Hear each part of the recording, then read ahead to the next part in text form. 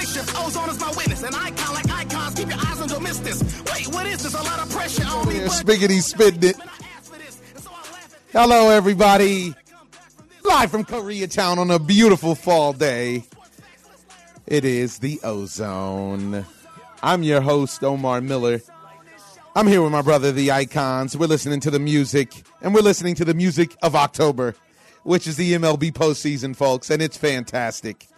How you feeling today, Icons? Great. AKA Trolling Tyree. Great. It's another game that's about to be played shortly, and so I'm stoked. You sound very subdued with your work. I'm stoked with my work. I was in lounge mode. I saw that. So, folks, we got a lot to cover today. This is our 100th episode, ladies and gentlemen. We want to thank you for rocking with us, for listening to us all this time. It's meant a lot. And we got a lot to cover. There's some boxing to cover. The women's WTA championships are going on out in Shanghai, I do believe it is. Basketball, we got people spitting on people, getting in fights and whatnot. LeBron James missing free throws. Ooh, too early, too soon. But most importantly, we have the two best teams in baseball duking it out in the World Series. And I want to get right into it. Game one of the World Series, we had a very thrilling National League Championship Series with the Dodgers won in 7 games, as predicted by yours truly.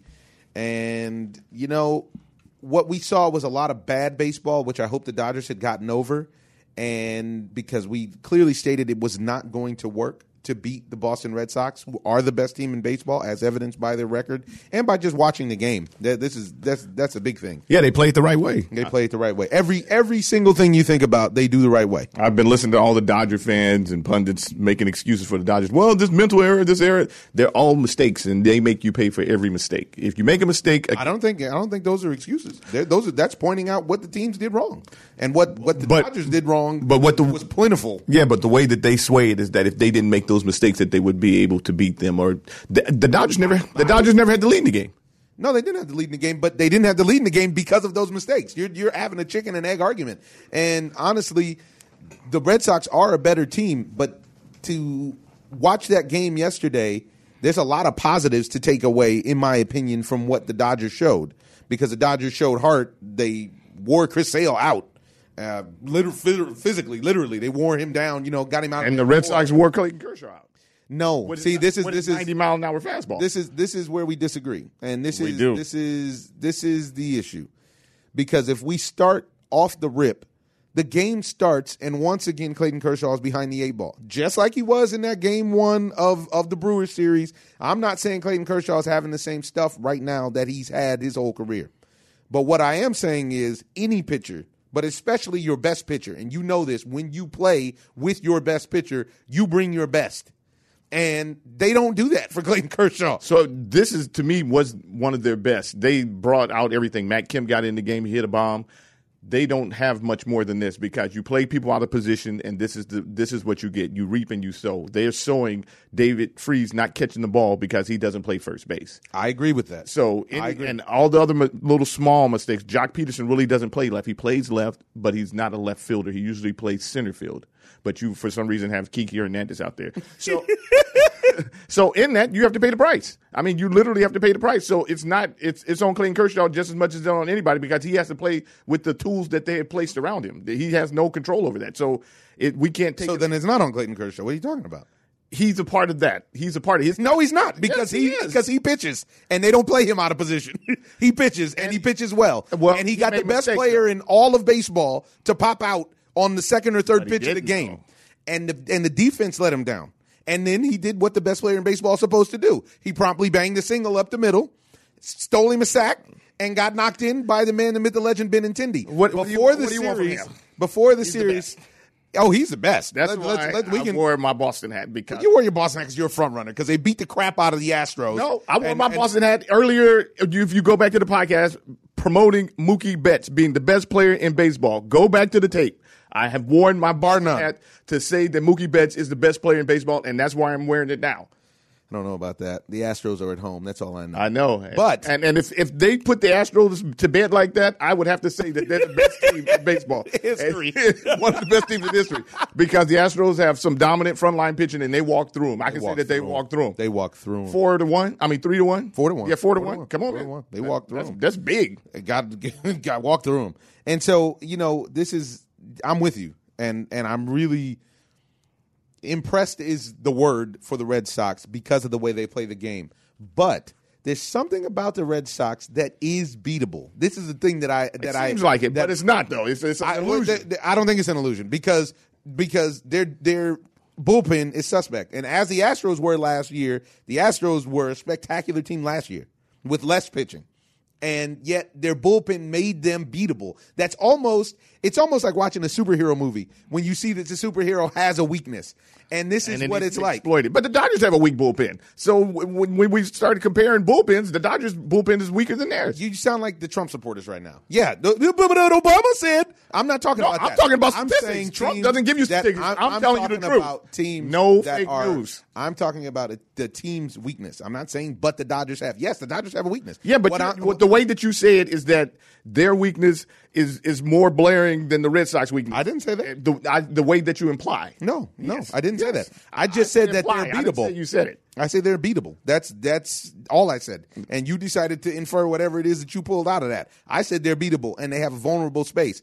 Last night, the Dodgers decided to beat themselves, and the Red Sox were much obliged to jump on and pile on. But I don't agree with that because you're taking credit away from the Red Sox. No, I am not. The Red Sox played the game themselves. That you're taking away from what the Red Sox actually had done. No, the Red Sox took advantage of all the mistakes that the Dodgers 100%. made. That's not beating themselves. That's the Red Sox doing what they're supposed to do. I agree. Because the Dodgers made mistakes. That's not the Dodgers shooting. The Dodgers never had the lead in the game. The Dodgers never had to because they started out shooting themselves. But I'm saying that if you watch that game yesterday, the final score would lead you to believe that the game was a blowout. It was. I mean, 8-4. This is Terry the contrarian, folks. Is he happy now? His team is at home, so he gets to sit around and talk crazy about everything. And now he gets to wear another hat too, by the way. But if you watch the game, you know the game was actually close. The majority of the game was close. The game wasn't out of hand until the bottom of the seventh. I never felt the game was close because I never felt like you didn't think it was close when it was tied. No, because you know why? You didn't think the game was close when it was 2-2. No, you didn't think it was close when it was 3-3. No, because I knew that the Dodgers would do something to blow it. I knew that the Dodgers would do something not to win the game. They played people out of position. The coach got outmanaged by one of the best, if not the best coach in baseball, who's getting paid less than everybody in the whole league. In the whole league, and is about coaches, to win players, everything. Has more wins than everybody. Is about to win the World Series, and is not getting his props because I heard him talking about who's not giving him his props. Well, they're talking about the coach from Tampa Bay being the manager of the year and all that kind of stuff. Yeah, they almost. You're right. They almost speak about Alex Cora like, oh, he got a gift of some sort. Yeah. Well, what about what's your man in New York? He's got a great gift. He got a great Aaron team. Boone. Yeah, Aaron Boone. He's managing that team. He made the right call. He keeps making the right calls. And if you keep making the right call, it's not a fluke. It's not a fluke. It's not a fluke. You're good. And he made the right calls last year in the World Series as the bench coach with A.J. Hinch. Uh-huh. He's just a stone cold winner. And one thing I want to drop on everybody, I don't know if you saw this, but this is great. This is the first time in history that two ethnic managers have met in the World Series. I saw that. That's fantastic, That's man. Awesome. That's real progress. Yeah, that's real but then progress. we go 10,000 steps backwards in the L.A. Angels of Pomona of Palm Springs, Glendale, and they go and sign the retread Brad Osmus. You just can't stay on one topic, can you? No. You got to get this guy his medicine. Go ahead and run Brad Osmus down. It's not while we're talking about the World Series. Let's talk about the World Series, then get back to Brad Osmus. Imagine. And so the Dodgers then in turn, after David Freese decided that he couldn't catch the ball, listen, I played the game. It's a hard game to play, but in general, these are plays that you just have to make overall. David Freese doesn't play first base, though. I agree. I'm 100%. 100%. But I still need him to make that play. That changes the whole dynamic of the inning. But if you need him to make that play, if you need the first baseman to make that play, put in a first baseman. I agree. I agree. Don't put in a third base. Now, what I will say, dude who you're plugging and playing, just feel like, hey man, you should be able to play third base. You're in the pros, right? It doesn't work like that. No, it doesn't, and it's evidence. And the Brewers showed that problem for the Dodgers as well, and they're getting exploited now. Yeah, and so they go up 2-0 in the first. I told you before the game off air, we didn't get a chance to get a pod up, but I told you that to me, the key to beating the Red Sox, like a lot of people feel like, I feel like the key to beating the Red Sox is keeping Andrew Benintendi under control. He's an unsung hero. And yesterday he ended up going 4 for 5 or whatever it was, even though that ball to Jock Peterson that should have not made him 3 for 5. But either way it goes, he went 4 for 5. The kid does everything well. He's like a sneaky 5-tool guy. I don't even think he's sneaky. He was like one of the number one prospects in baseball for a long time when he came up. It's just that he's getting there before anybody thought that he would. And being in that lineup. Well, and that's the thing. I think that's why it's sneaky, is because all of the headlines always talk about J.D. Martinez and Mookie Betts, who are, both vying. They might end up being co-MVP for all we know. Right. But I think you have to shut Benintendi down, and we didn't do it. One thing that happened yesterday, and I haven't heard one person talk about, the things the Red Sox do that win games are beautiful because they're small things. And if you've played the game at a high level or if you watch the game all the time, then you recognize it. Yesterday, at the very beginning of the game, David Freese doesn't catch the foul ball. Mookie Betts hits a single up the middle. Mookie Betts gets a terrible jump. Don't listen to what they told you. Go watch it yourself. Mookie Betts gets a terrible jump. Well, he's looking in, too. Because it's a hit and run. Benintendi, Kershaw knows this and throws a ball up, a perfect ball to throw somebody out on. It was like an unintentional pitch out for those of you guys who don't understand. Benintendi did something so heads up that not one person has talked about. I haven't seen it on one replay or anything. Benintendi obstructed Austin Barnes' ability to throw out Mookie Betts, but he did it legally because he swung super late. The ball was in Austin Barnes' glove, and he swung. The ball was at Benintendi's eyes. And he swung, which made Austin Barnes throw the ball, because Austin Barnes is a short guy. Right. Made Austin Barnes bring that up. throw the ball into center field. They had Mookie Betts out by a good foot, maybe foot and a half, which is saying a lot, but it was a hit and run. It wasn't a straight steal. This sets up the whole inning. Then Benintendi gets the knock. Then J.D. Martinez gets the knock. It's just. And by the way, Kershaw really balked when he picked off J.D. Martinez. Did you see that? He was going home. It looked like he balked. He balked. It looked like, but I don't think his foot crossed. No, it's not even that your foot crossed, because if you his body was leaning. Looked like he was leaning towards home. He went to reverse. He saw that J.D. Martinez took off, and he the lefty. I saw that. Side note as well, even though we're fast forwarding in the game, how about all the pine tar on Matt Barnes' hat, arm, everything? I mean, it was like clear.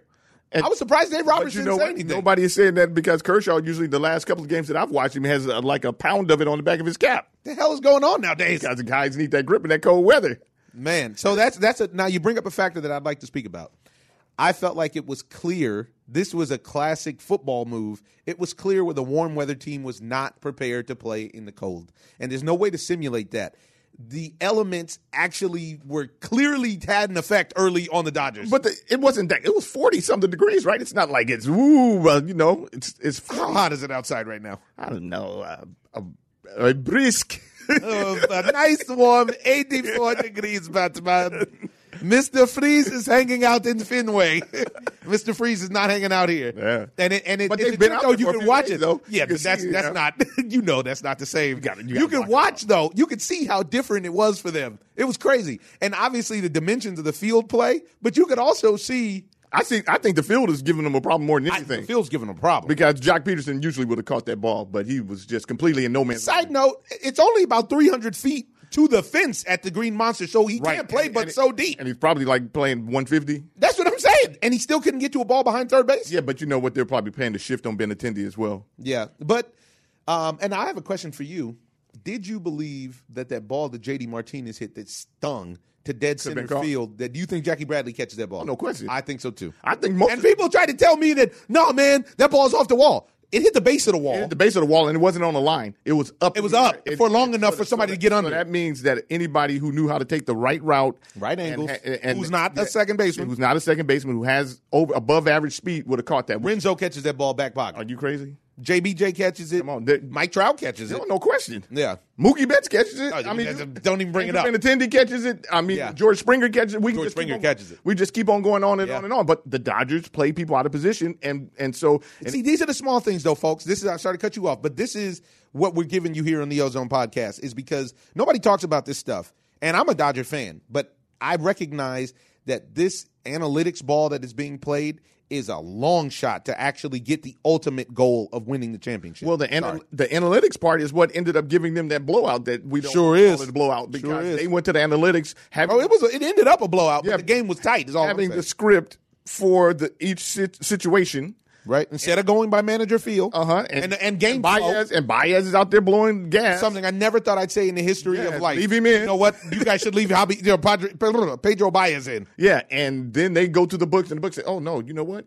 We need to get Nunez in there. Yeah, let's get Alex Wood in there." And Cora is saying, like, I play the game like how I feel, and I think that I go to my script. My script says that if I bring in Nunez, then it's a problem. And it was a problem.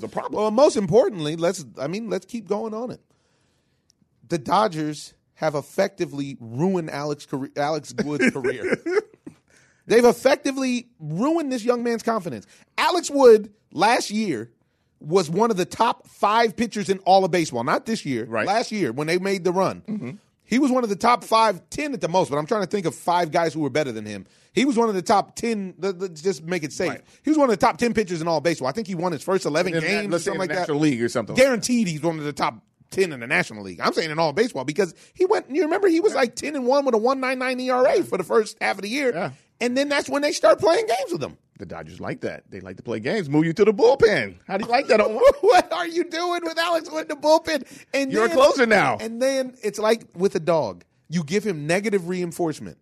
If a dog takes a dump in the house and you whoop the dog and then you never help the dog understand that it's supposed to happen outside, you have negatively reinforced the dog.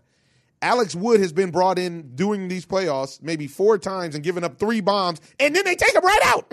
Okay, you did your job. Good job. Good work, baby. All right. Way to go. And we'll see you next game. But this is the problem with the numbers, because the numbers can't put on your dynamic of what you are as a person. When you get into whatever situation, the numbers are going to say that, hey, you know what? If we put Omar in, you know what? Right now, he's going to perform like this. That's what the analytics say. But my human nature says that, you know what? My confidence, I can hit this dude. Put me in there right now, and I'm going to go to launch. I'm launching off on him. And these guys, for some reason, want to go by these numbers in this book. You can tell me whatever you want to about WAR, but Mike Trout or any of these other players in the major leagues are not. WAR is the stat that, for anybody, is what he's talking about. He's not talking about NAM. Yeah. He's talking about wins above replacement, which is a stat that that analytics guys created out of nowhere. Yeah, and you can't tell me that any of them would be better than Mookie Betts. Mookie Betts is the best player in baseball. I mean, we could take some time, spend some time. We could spend all day on that. And Mookie Betts is separating himself clearly. And if you don't believe us, go look at the numbers. Besides just watching him play. Right.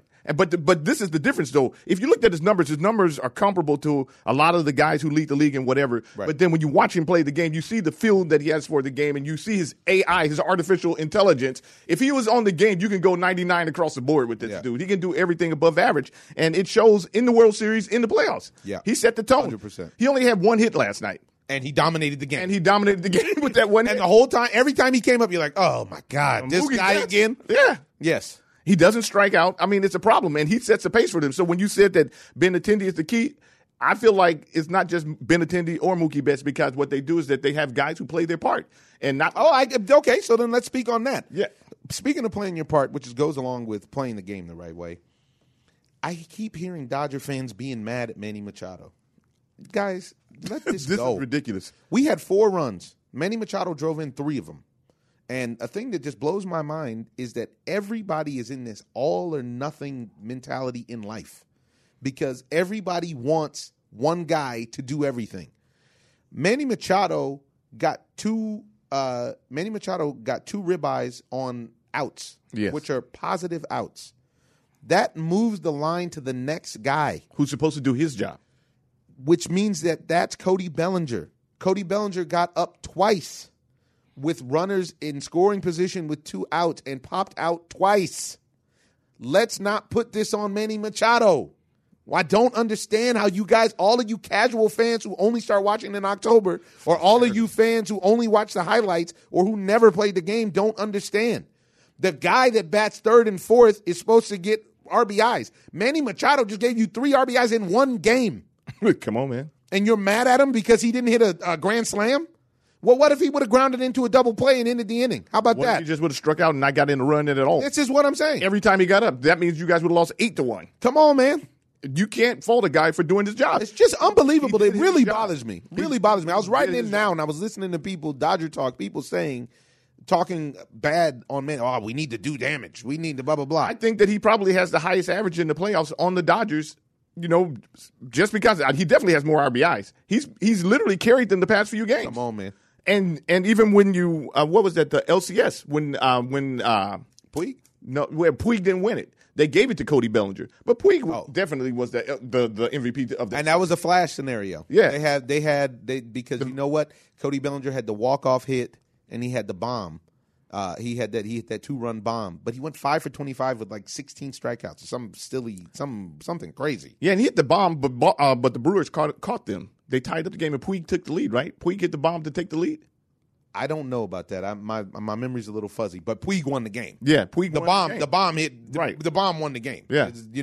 But it's very disturbing to see people be down on a guy who's doing his job, and let's not even bring up the man's defense. Are you crazy? But no, the defense play shortstop. The defense is so silky out there, and I'm going to say something. I was a big fan when I saw the lineup yesterday because Brian Dozier was in the game, who I like a lot, and he was in the game at his position.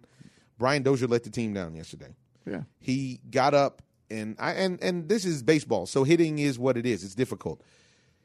The key play in the entire game, if you ask me, Manny Machado made a beautiful play. He sure did. On the Xander Bogaerts potential double play ball and made a beautiful turn. Got the ball to the inside. So footwork-wise, you take that ball, skip the bag, and get it to first. It's like a ballet, folks. It's beautiful. Brian Dozier, if you go rewatch it, he had a hitch of a tiny split second of hesitation transferring the ball, and he didn't get the strongest throw over to first, which allowed Xander Bogaerts to beat the throw, which scored the run. The Dodgers could have got out of that fifth-inning jam with bases loaded with no outs and could have got out of it at 3-3 because Ryan Madsen, surprisingly, stepped in and blew J.D. Martinez away. Nobody saw that coming. Yeah. I mean, blew him away. He did, but going back to that double plays aren't guaranteed. I know. I know. So I can't give him. I can't put it on Brian Dozier. No, I'm not. It wasn't. I know it was a key play in the game, but I can't put it because it ended up costing 2 runs. Yeah, but if anything, his footwork wasn't right because he hasn't been playing. Yeah, well, and he couldn't anticipate the throw because he probably didn't think Manny was going to get to it. So Manny gets to the throw, gets to the ball, makes a throw, and if your footwork isn't right when you come across that bag to make that throw, because he could have just slid across the bag. And he didn't slide across. He was set, and he was set. He was set more like a first baseman, looking like he was just going for that one instead of the 2. Yeah.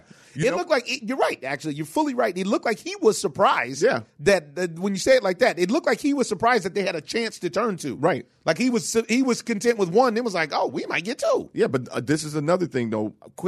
People need to quit saying that Manny Machado can't play shortstop. He's one of the best shortstops in the game. I would say that he probably has the strongest arm in baseball at shortstop. His arm, him and Brandon Crawford. Yeah, his arm is extraordinary. Yeah, he's got a hose. He's got a hose because that shouldn't even been close. Both of them got a hose. Yeah, that shouldn't even been close. I mean, he put the ball in the money for that transfer. He did. For people who play the game, you know how important that is and how many times you practice that drill. Yeah. And yet how many times it doesn't happen that way. You see balls go all over the place. Right. And he put it on the money and he couldn't turn that and they paid for it. They paid. That's what, to me, that was the play. That was a key play. That was a key play. I felt like the key play. Along with, and now this is where I am down on Clayton Kershaw, the piece that's totally unacceptable. Sorry to remember where you are. But the piece that's totally unacceptable is that Clayton Kershaw doesn't walk people.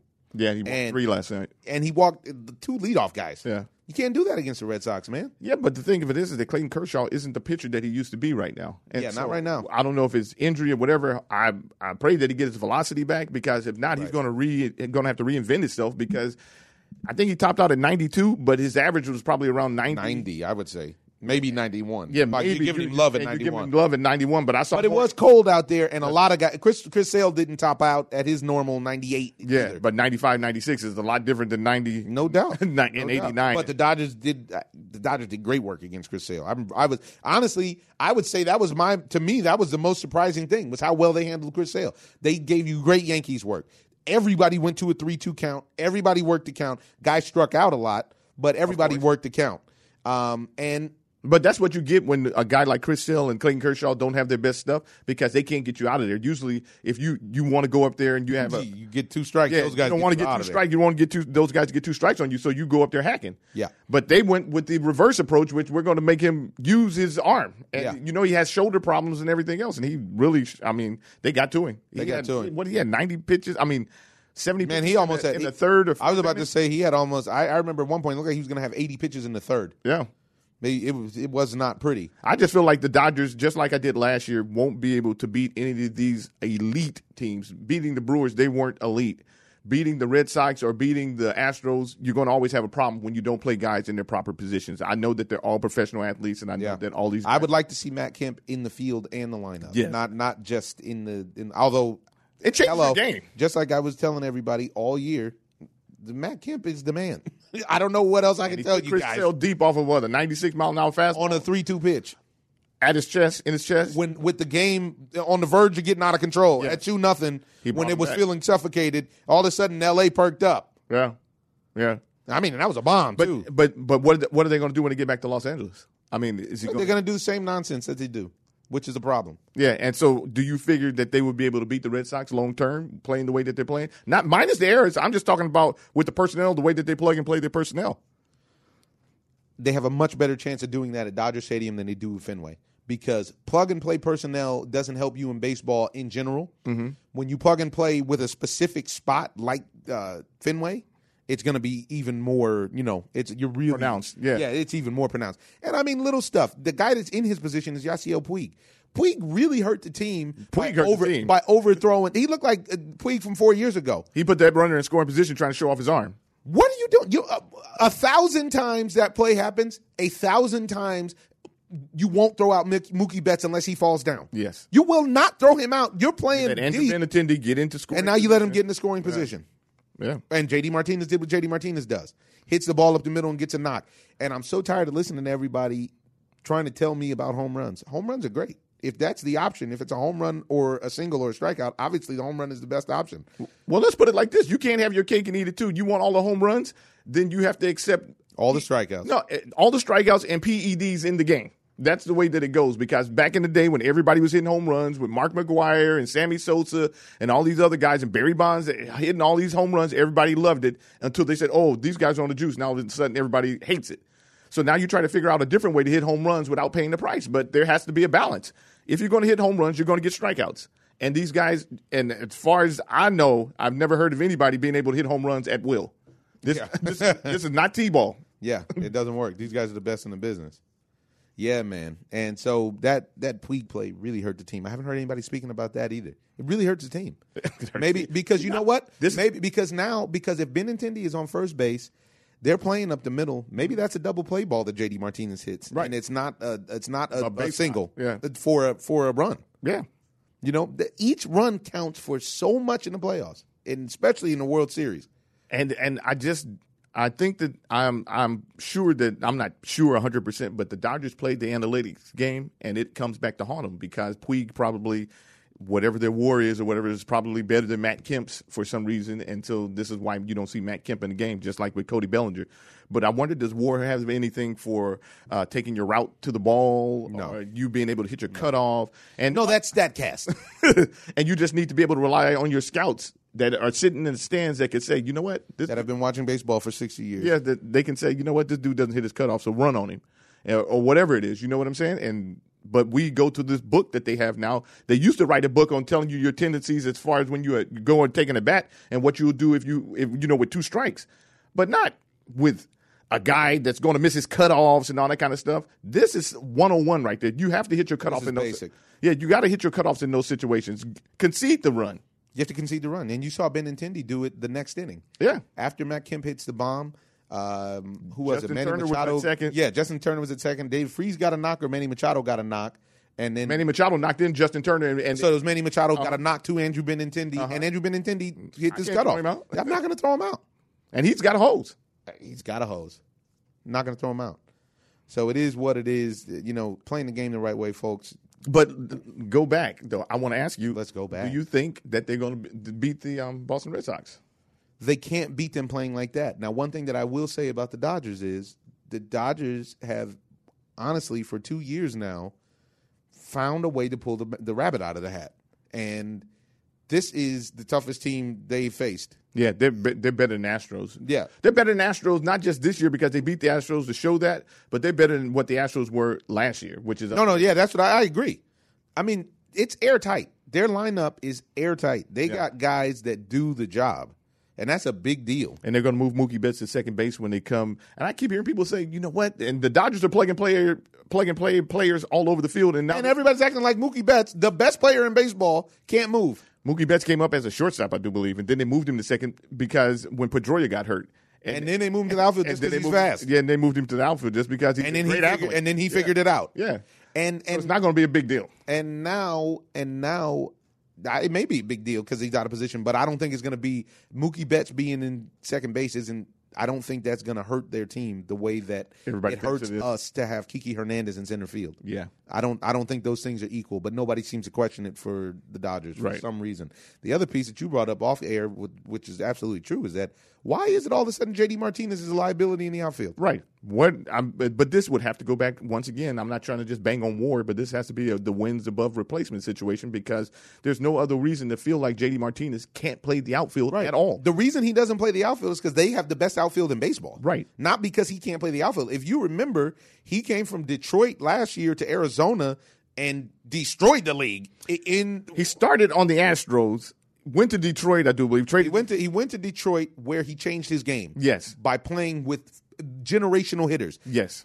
Playing with Miguel Cabrera changed J.D. Martinez's life. I wonder if he gives him a stipend because not that Mickey needs a loan, but he said it though. Yeah, he did change his approach to the game, to offensively, his preparation, everything. Sitting there, sandwiched in between Victor Martinez, who was also one of the greatest hitters of this generation, and Miguel Cabrera, that guy had a front row seat to watching guys play the game the right way. And swinging the stick. I mean, swinging it. And he's in right field, and he played a decent right field. He didn't play a great right field. He didn't play a terrible right field. No. But he can play right field. He gives you a major league average right field. Right. And for some reason now, he can't play outfield. And I just don't understand that. No. And if you guys can't tell, we're being sarcastic when we say he can't play the outfield. We're saying what everybody's saying. We don't believe that he has a problem. There's nothing wrong with J.D. Martinez to play the outfield. Right. And he'll show that at Dodger Stadium. I'm actually scared of J.D. Martinez at Dodger Stadium because last year when he got traded to the Diamondbacks, he came to Arizona and hit 4 bombs in a game. Didn't he hit them off Kershaw? I think he got 1 or 2 off Kersh. Yeah.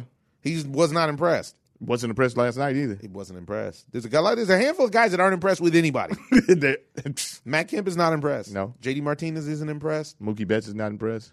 Sometimes Mookie looks impressed. He figures out other ways to compensate. Benintendi definitely is not impressed. Benintendi's not impressed. There's a handful of guys in the league that just plain and simply you can't impress them with your stuff. You have to have electric stuff. Now, how about Craig Kimbrell getting his mind back together?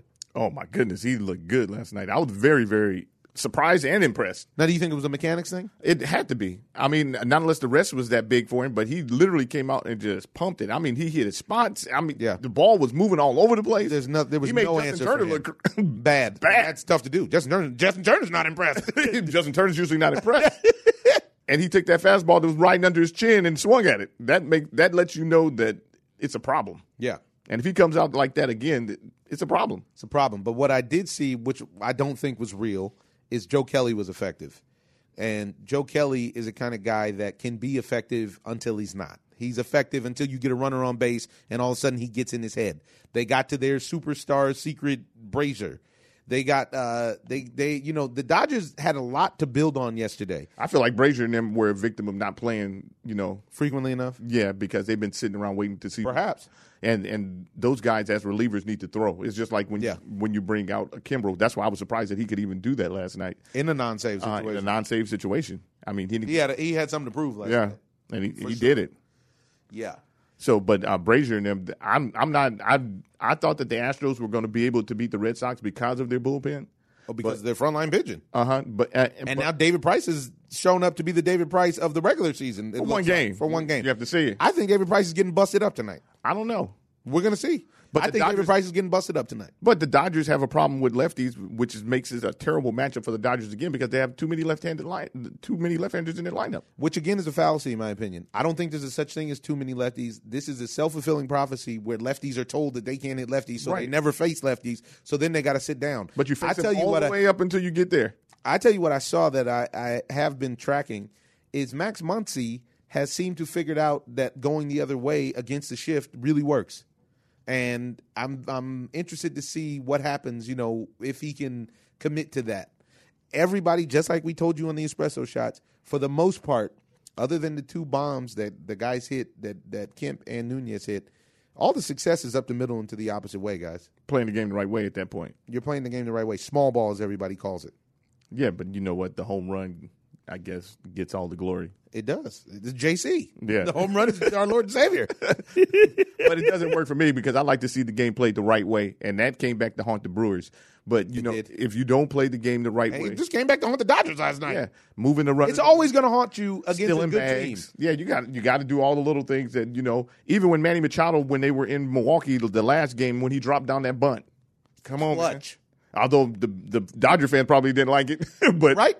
But I don't know. And he got it started. And he set up Cody Bellinger to hit the bomb. And if you were up there facing a pitcher that you don't go up there and think that I have to hit a home run unless the game is on the line. But in certain situations, you're going up there facing a pitcher that not has a dominating stuff over you or anything. You're playing the situation. My job right now is to get these runners in. So I have to go by what the pitching pattern that they're established that they're throwing to me. So if I can just get a knock, that's great. If I can just get a sacrifice fly, that's great. And if you make a mistake and I hit a home run, that's even better. But they're far and in between. That's why these guys are in the World Series. That's why they're in the World Series, man. Unbelievable situation. Well, we'll see. We'll see what happens tonight. I'm going. You know what? I'm going with the over. I don't even know what it is, but I'm going with the over because the offense looks fantastic. I haven't seen either lineup, but I don't believe in David Price. We'll see. We'll see what happens. And that's why I'm saying I'm going with the over. I think that the whooping sticks are coming out, and I think that the Dodgers build on the confidence that they had yesterday. They showed me some scrappiness. They did not show me professional work, and that is a problem. But I think the Dodgers find a way to scratch this one off. I wasn't mad at the Dodgers keeping the game close because this was like a fight that you're trying to keep it close. Yeah, you just have to try to keep it close and then make your move. Yeah, and hoping that they don't make a mistake. And they didn't. Yeah. And they had opportunities, and they didn't come through. I think there's going to come down to managing, and I think that, once again, Cora will outmanage Dave Roberts. Very possible. And one of the reasons why is that I'm not trying to put this all on Dave Roberts, but I'm sure that there's some influence from the analytics. Influence from the analytics that doesn't give him the opportunity to play his gut. Yes. Yeah. Which is unfortunate. But, yeah, I mean, I had the Red Sox in this series. I actually, believe it or not, feel better about the Dodgers' chances to actually win this series after yesterday than worse. Wow. Yeah. Yeah. Yeah, I think that they should be able to get him out there. I thought it was in 6, but it might be 5 now. You never know. These guys are tough. And one of the reasons I say that is because I feel like at Dodger Stadium they're going to bust Chris Sale up.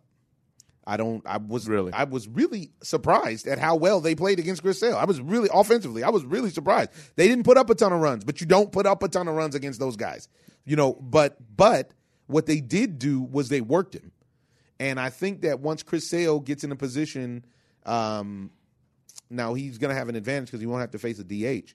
But once Chris Sale, who is frail to a certain degree, has to be out here in the heat, and like 90 degrees. It's going to be like 90-something degrees. It's going to be hot. He's going to have to hit. He's going to have to. Well, he's going to have some more juice on his fastball for sure. But the Dodgers, just like the Red Sox, the Dodgers are tough at home, man. It doesn't sound real or whatever. The Dodgers are tough at home. They are really tough at home. After last night, too, because just the same way that you say they worked over Chris Sale, I saw them working over Clayton Kershaw. Oh, yeah. Because he can't put people away right now. And that's a problem. And you have to be able to You can't put people away. The Red Sox. He can't put people away. Have mediocre defense. And the defense can't help him out when he puts the ball in play. Yeah. That's a bad recipe. It's a bad recipe. So you know that everybody is down on him, and pretty soon, and I see it now, that he's succumbing to the pressure. Yes. Because he has to be too fine. I don't has to be perfect. I don't know if you saw it or not, but they showed a replay after the foul ball dropped. You should have seen his face. His face was like, Oh, here we go. no, it wasn't. It was just like, again, like, guys, we're in a World Series. It's disappointing because he's such a great guy. Yeah, he's a great. He's a great guy. He's a super a great competitor. Yeah, and he's a phenomenal pitcher, once in a generational pitcher. Yeah. Once in a generation pitcher.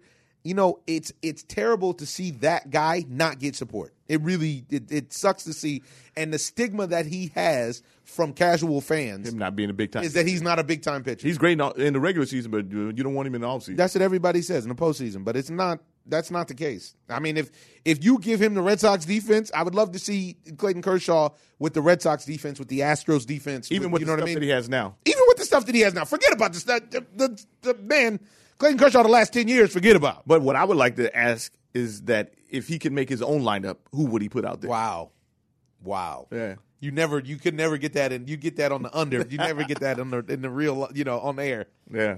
That's a really, really good point. That's a great question, man. Because you're talking, I'm sure that he would say, oh, yeah, I would have David Freese at first. Yeah, exactly. Come on, man. Honestly, Chris Sale is going to carve whoever's out there. I'm not mad at David Freese because I need David Freese's stick. But in that situation, David Freese is actually the guy that I go to for. David Freese is the guy that I would go to as the DH and have Matt Kemp in the game. I wouldn't even mind having Cody Bellinger or Max Muncy at first base because the goal is to get Chris Sale out of the game within 5. Right. Which they achieved. And even if you sacrifice Bellinger, playing against Chris Sale, that's fine. But Cody Bellinger actually does play a good first base for the most part. Yeah, but we're saying this. So does Muncy. Yeah, we're saying that I need him defensively more so than it's. And you have to make this trade-off. And they're making offensive trade-offs, which aren't necessarily how you win the game. I feel like at the end of the day, the difference is between the Red Sox, the Astros, and the other elite teams, which aren't that many nowadays. What happens is that they win the game playing it the right way, the fundamentally sound, moving the runners over, and when you get the occasional 3-run bomb like they did last night, it's the icing on the cake. But it's not the But goal. they win that game without exactly. By not the way, goal of the game. By the way, 3-run bomb. It was 5-4. Yeah. Without the 3-run bomb. Yes. And then you throw the 3-run bomb on there, which is, I ain't going to say it's a fluke, but. I mean, it's somewhat of a fluke. Yeah, but Nunez probably hasn't hit 20 home runs this year. So. Or any year. Right. Yeah. He's a hitter. You can say that he might have went off the wall or something like that. But. I mean, the bomb was pretty surprising. But if you play the game the right way. And if Pedro Baez is in there, you probably don't get that. Yeah. Because they stick with Devers. Yes. Not to say Devers doesn't hit a bomb or a strikeout. Well, folks, that's our wrap up for Game 1 and potentially Game 2 by the time you hear this. Let's move on. LeBron James has made his debut in Los Angeles, and they're 0-3. How do you feel about King James? I didn't feel in the Lake Show. I didn't feel him coming to the Lake Show anyway because I don't really feel like the Lakers have done everything that they needed to do to bring him into a winning situation. They have all this young talent, but they don't want to give up anything to get him. Basically, what they're saying is that, to me, it sounds like they're saying that we're willing to take the losses this year and wait for Anthony Davis or some of these other big players to get out of their contract and try to lure him to L.A. to come play with LeBron. Maybe. Well, you know what Magic said? Magic said he sat with LeBron and game planned like the next couple years. So and usually that doesn't work out right. No, because the good players are not the good players, the minds that put things together. Right. And so, look at Alex Cora. Yeah. Go back to baseball. Alex Cora wasn't a great baseball player. He was a good major league player. He was a major league player. He also had one of the best at bats that you've ever seen. The best at bat that I've ever seen in my life. Not just in person, but just in life. I think it was the best at bat I've ever seen. I mean, it was 21 pitches. 21 pitches, and we were sitting right behind. We were sitting right behind the dish. Foul off after foul off after foul off after foul off after foul off. Ball. Foul off. Ball. 3-2 count. Foul off. Foul off. Foul off. Bomb. Yeah, you should go look that up. Everybody should look that up on YouTube or whatever. Now that was Alex, not Joey. That was Joey.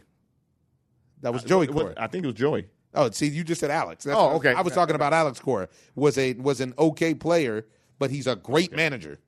Yeah.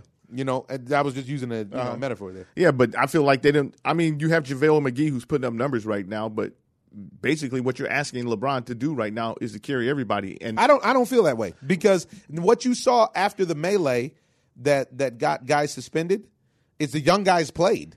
And the young guys are guys that can go. There's a lot of maturation that has to happen with Luke Walton, with Luke Walton. Bill this too. one. The old cheese ball immature guy. But no, that because yesterday's game was the first game that Kyle Kuzma started. That's because Brandon Ingram got suspended. That's what I'm saying. And that's a problem. Kuzma can go. But Brandon Ingram can go.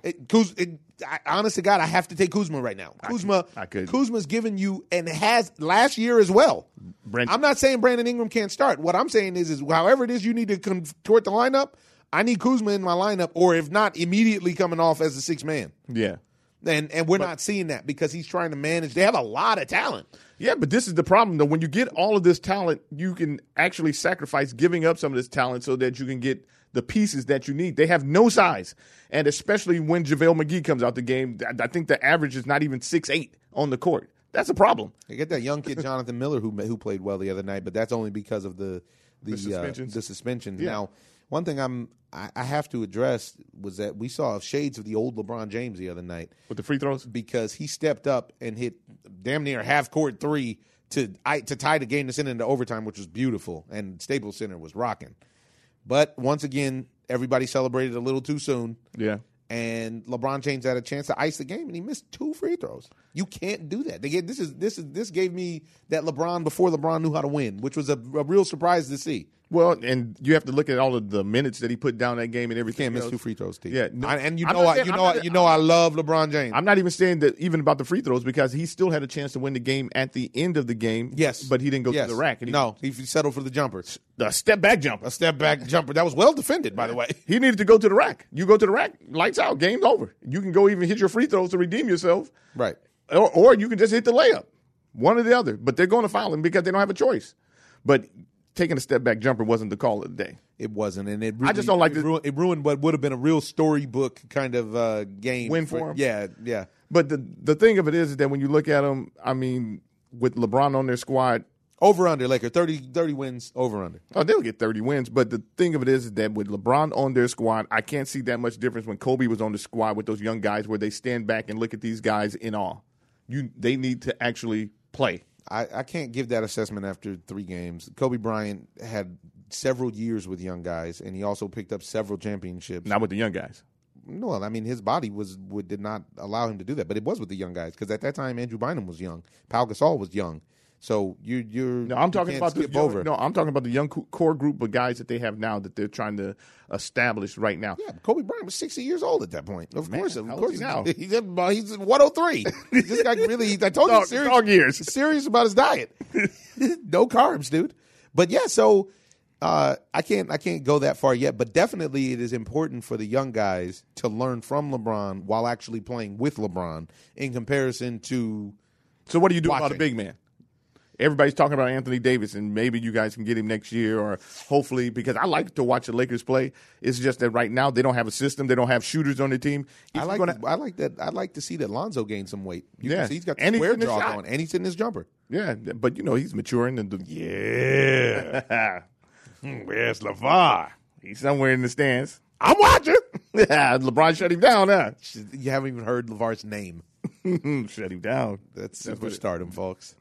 Because if Lonzo starts hitting his jumpers, they need somebody who can shoot. They don't have a shooting squad. I don't know about that. Josh Hart can shoot. They don't have Kuzma. Look at the stats, just even from last year and even going into this year. They need shooters around LeBron, and they don't have shooters. This is one of the major problems because they don't have height or shots. No, these guys. I don't agree with your assessment personally. Well, but I hear what you're saying. That's what the stats say. And when you watch the game, those guys don't knock down shots. These guys don't knock down shots. I think that Kentavious Caldwell-Pope probably one of the better KVP. One of the better shooters on the team. And then you got Kuzma that can hit a jumper every now and then. But for the most part, they don't have guys who can hit jumpers. And that's not just the Lakers. That's the whole league. But usually they complement it with size or something like that, with tall guys who are really lean nowadays. Not like the good old days. Like Ingram. Yeah, when you guys got guys who are in the post that was, monsters, like the Moses Malones. Even who would destroy the league now? Who? Eldon Campbell. Eldon Campbell would. Eldon Campbell would destroy the league now. Would. Big body, had great post moves, could hit the mid-range jumper. He was fundamentally sound. Yeah, his footwork was crazy. Yeah, he wasn't overly impressive at that point, but now with the lack of size, he would be. Yeah. So, and what was your take on the fight incident? I'm never down with anybody spitting on anybody. Yeah, and Rondo's now trying to say he didn't spit. Say he's trying to sell that it was a mouthpiece. The slow-mo that I saw looked like a clear spit take. Either way, if he accidentally spit on a dude, can you apologize? At least. Hey, man, I didn't mean to spit on you like that. And in real time, you can't spit on me and then talk slick. a nice juicy piece of bubble. Okay, I'm recharged. You back. Yeah, and in real life, I was trying to figure out why CP3 was wagging his finger, touching his face. Like, man, CP3's out of line. Yeah. If the guy spit on him, CP3 was trying to restrain himself from Losing it. going too long. Going through in that tunnel again. That back door to the back cave. He found out how to get in the back cave. I tried to get to the locker room. And Alfred cut him off. Can I help you, Sal? Yeah. Early in the basketball season, folks. Me personally, I don't really care about basketball like that. It's Theater. all right. It's too much theater. I like that. I like what LeBron has done to energize LA and the Lakers. You can't name 5 guys on the Clippers, unfortunately, which is a problem.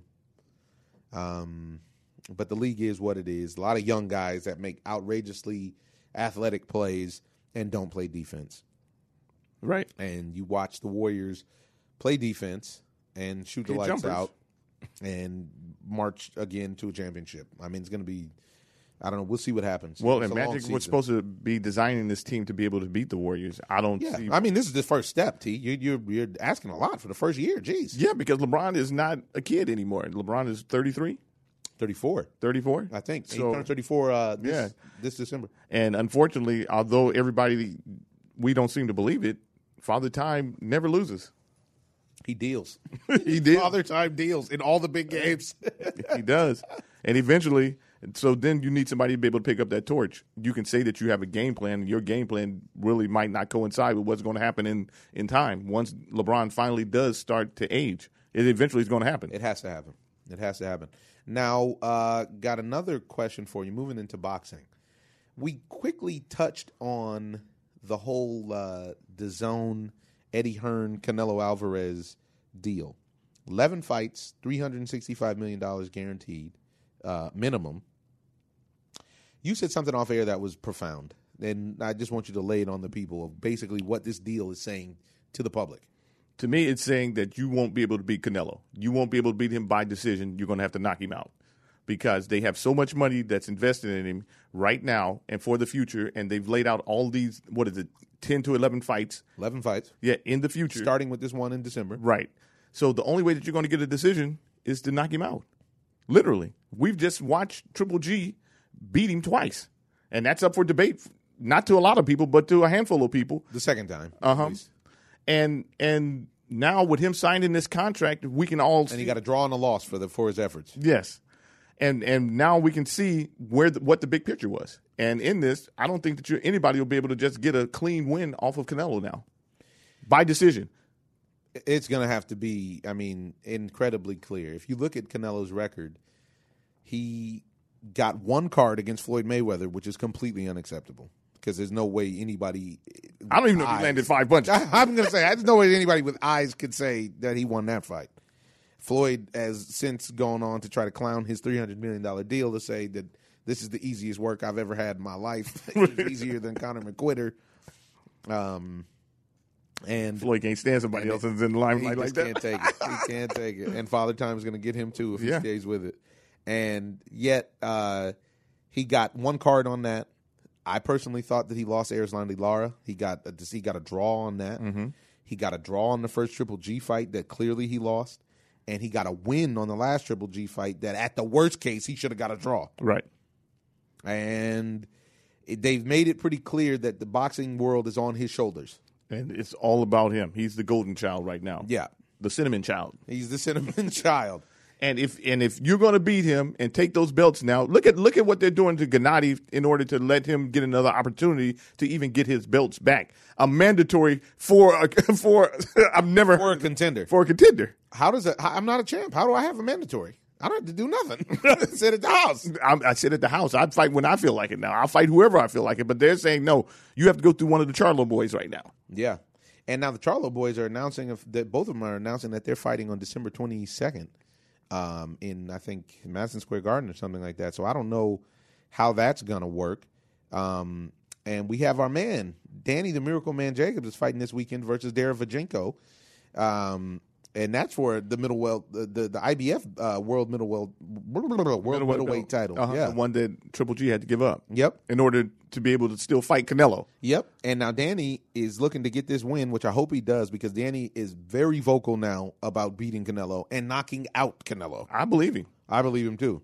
I believe We'll see how he looks. I think that Canelo's going to have a size problem with this guy right now, because I don't feel like this guy is going to. I don't know that much information about him, but I don't know much about Rocky Fielding either, but I know that he towers over Canelo Alvarez. Yeah, and as long as he doesn't come out there like Chavez, he should give him a battle, because Canelo, to me, especially after going through these 2 wars, is not going to be the same fighter.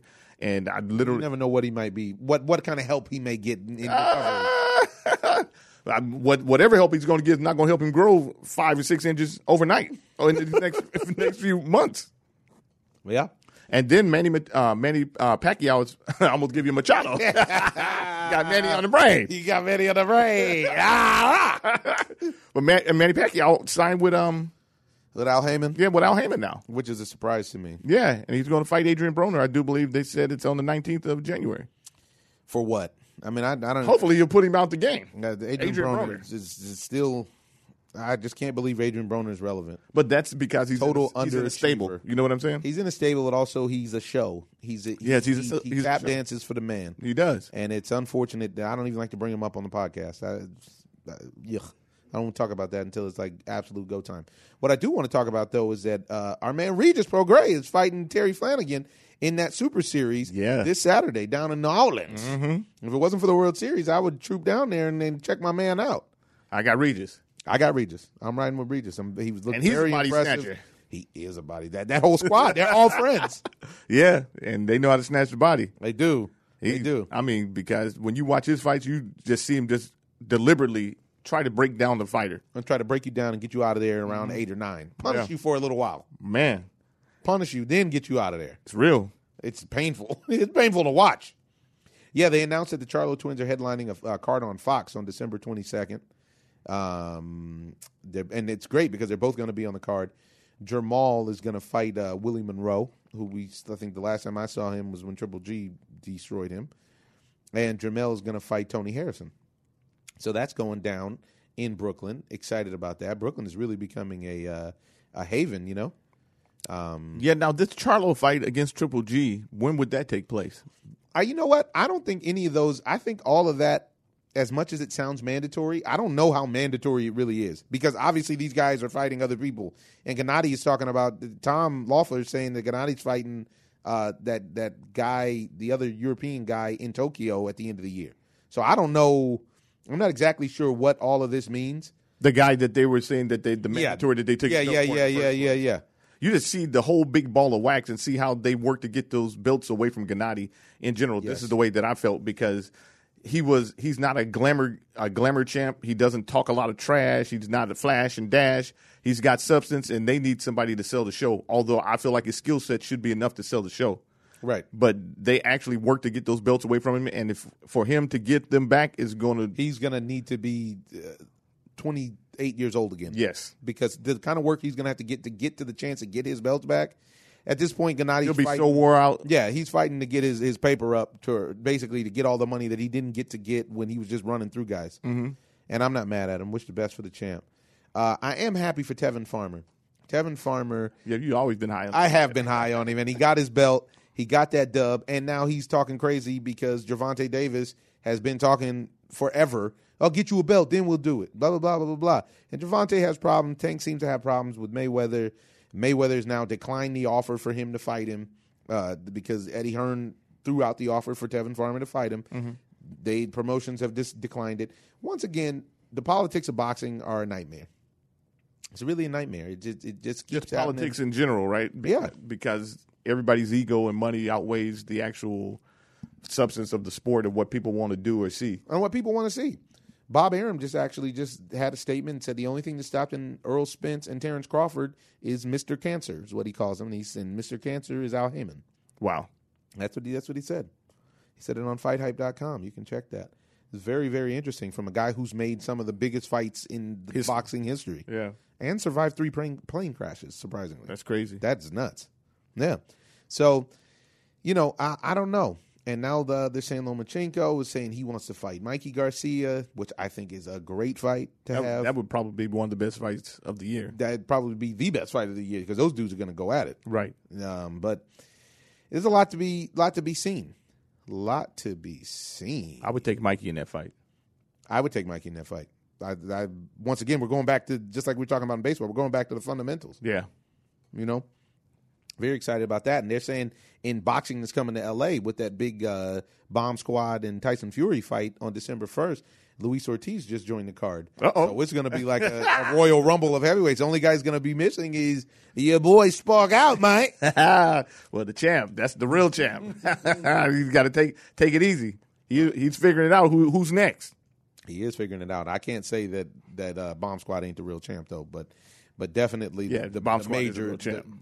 But the major draw in the division is Joshua, and they keep trying to play the chess game to properly get guys, the right fight for the right money. And it sounds like next April is when it's going down, and that's the fight I want to be at. Oh my goodness! Are you crazy? It's nothing like the heavyweights. 90,000 people. Nothing like the heavyweights. Everybody makes it seem like all these. Not that the little guys aren't as important, but the heavyweights. These are one-hitter quitters. Yes. The game or the fight can change in a matter of seconds. Yes.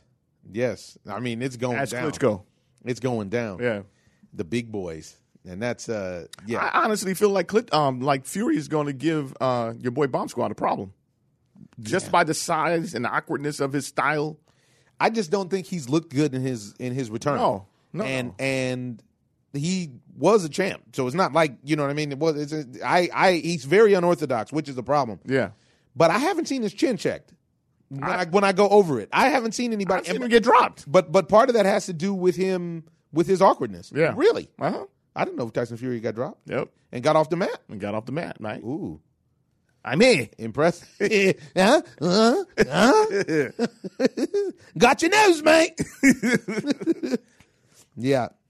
And there's some great tennis going on in Singapore. I said Shanghai, but it's going on over in Singapore. We got the WTA, the women's tours championship at the end of the year for the rankings and everything. Sloane Stephens, Naomi Osaka, Kerber. Wow. It's going down. I don't know if you've watched any of it, but you guys can catch it all over on Tennis Channel. Kerber beat Naomi Osaka, and Sloane Stephens beat Naomi Osaka the other day. So now, again, Sloane Stephens just beat Burtons. It's going to be interesting. I don't think anything gets decided because of the way that the tournament is set up, but we're set up to start the year in Australia next year with a really exciting tennis year. Yeah. Really, really exciting, because you still, on the men's side, you still have all of the GOATs that are there. And Nadal just reported an injury. I hope it's not too serious, because it would be great to get one more go around with him and Federer and Djokovic all at the top of their game. But there seems to be a youth movement in tennis as well. Major youth movement. Yeah. The Greek kid won the other day. The kid we met out there in Miami, Tsitsipas, I don't know how to say his name, but he won. I was really happy for him. It's just a youth movement in general. Time is taking place, and it's a changing of the guard, and everybody, is reluctant to give up that power, for understandably so. You're in that light. You're bathing in that limelight, and you don't want to give it up, But this is what happens in sports. Bathing in it. It is. You got to bathe in it. You got to pull it out of me. What do you use? You use a gel, or what do you use? The bar soap? Use coconut oil, natural dog, and just pull out every single piece of power from my pores. Oh, my goodness. All right. You got anything else for us? Are we going to touch a little football? Talk about your boy? Oh, I don't even know. We can speak on it very quickly. Ladies and gentlemen, the divorce papers. I'm trying to serve Mark Davis, but I'll settle for John Gruden. I have 1 foot out of the Raider Nation. The biggest problem is they're still in California, so I have to support. But what I'm seeing is a total deconstruction. Now, Derek Carr said he wasn't crying. The video looked like he was crying. But you know what? This guy has single-handedly wrecked an organization. This is unbelievable to me. Single-handedly. John Gruden took the money, got rid of Khalil Mack, which was unacceptable. You can't do that. You can't get rid of the defensive player in football. Him and Aaron Donald, and then you get rid of Amari Cooper. Now you get a bit of Amari Cooper. Watch Amari Cooper go ball. This is a great pickup for the Cowboys. Yeah, and for a draft pick? Are you crazy? Huh? For a draft pick? So now everybody's saying that the They're Raiders. saying Derek Carr's on his next to go. Well, of course, John Gruden said nobody else is getting traded, which he had already told the locker room that he's currently losing right now, that nobody was getting traded. He's lost the locker room. Yeah. He's lost. And what's happened is the game is passing by. There's just no. If, ands, or buts. Yeah. Because you're talking about a guy who's trading all of his players that are still young for draft picks. These guys are proven products, and you're trading them for draft picks. Well, how can you trade them for draft picks? These are unproven products that are coming out of college. It's hit and miss. And Amari Cooper has shown you what time it is if you put the scheme of the offense around getting him the ball. Yes. So now the Raiders. Derek Carr's shown you what time it is if you put the scheme, if you put him in a position to win. So now the Raiders really effectively have no receivers. Jordy Nelson. Dude, the Raiders are low key the worst team in football. Dude, I'll take the Browns over the Raiders right now. The Raiders are terrible, but there's some teams that are really good, and it happens to be the team that I am the fictional GM of. As expected, the Rams are totally unstoppable. I don't even know, honestly. You look at the schedule, I don't even see a team that really. I don't know how the Rams lose if they have a mental lapse. Yeah, it just might. Outside of that, I don't see who beats the Rams. I don't see who beats them because they're above average, well above average, offensively and defensively. Cowboys are garbage. Yeah, Shout out to Cowboy Kev. yeah. KC looks great with that kid, but they let KC Tom looks Brady great, beat him. I don't think. And Andy Reid is going to find a way to snatch defeat from the and jaws of and victory, he did that with the Patriots. and he'll do it in January. And not only that, you want to have shootouts like that, and when the other teams can have any kind of defense to slow or stop you down, then what are you going to do? And since the Patriots got Julian Edelman back, they look like the Patriots. Yeah, they don't have defense once again, No, they don't. They didn't have it last year, and they went to the Super Bowl. and they lost. Yeah. But they're there again. It's Yeah. like LeBron James in the East. Yeah. Every year he's there. Yeah, Serious. it's a problem, and I don't. The Patriots are the Patriots, but the Rams are the next level. I don't even know what to put on them. Yeah, they're the next level. And Todd Gurley. it didn't take long Woods. for them to gel. And you can't say enough about McVay because he has a team. They believe in each other. They're ready to play. Jared Goff looks great, Jared Goff looks great. Now, how does Jeff Fisher feel? like a champ. He got paid. He feels $45 million better. That's how he He's feels. giving you the John Gruden is giving you the Jeff Fisher right now. He is. He's Jeff Fisher in you. To double the rate. Double the rate. $100 million. How about that? I'll really run this team into the ground for $100. How about that? Wow. This dude Fisher literally said that Jared Goff couldn't perform because he couldn't understand. He couldn't read defenses. He couldn't understand the playbook. They put him in the game and he's lit the league up. He's lighting the league up. I mean, Jeff Fisher effectively gave Todd Gurley a bad year. Even that takes a lot of work. Nice work. It's a lot. That's of what they work. paid him for. I think it was Shane McVay that paid him. It was Sean McVay. I think that's who paid him to make sure that he Somebody was did better when he got the job. Oh my goodness, this is ugly. It's an ugly look. Ugly look. All right. Well, it's a full-blown edition of the 100th episode of The Ozone, folks. Thanks for rocking with us. I'll leave you with a quote from Ethiopia.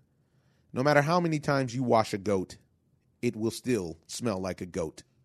Put that in your peace pipe and smoke it. We're all in this thing together, folks. Make sure that you are registered and go out to vote. Voting matters, folks, wherever you are. It is the only way that we can secure the democracy that we have is to participate. So go vote. Wash yourself so you don't smell like a goat. This is The Ozone. Ozone. I'm just living the dream. I'm in love with the lights.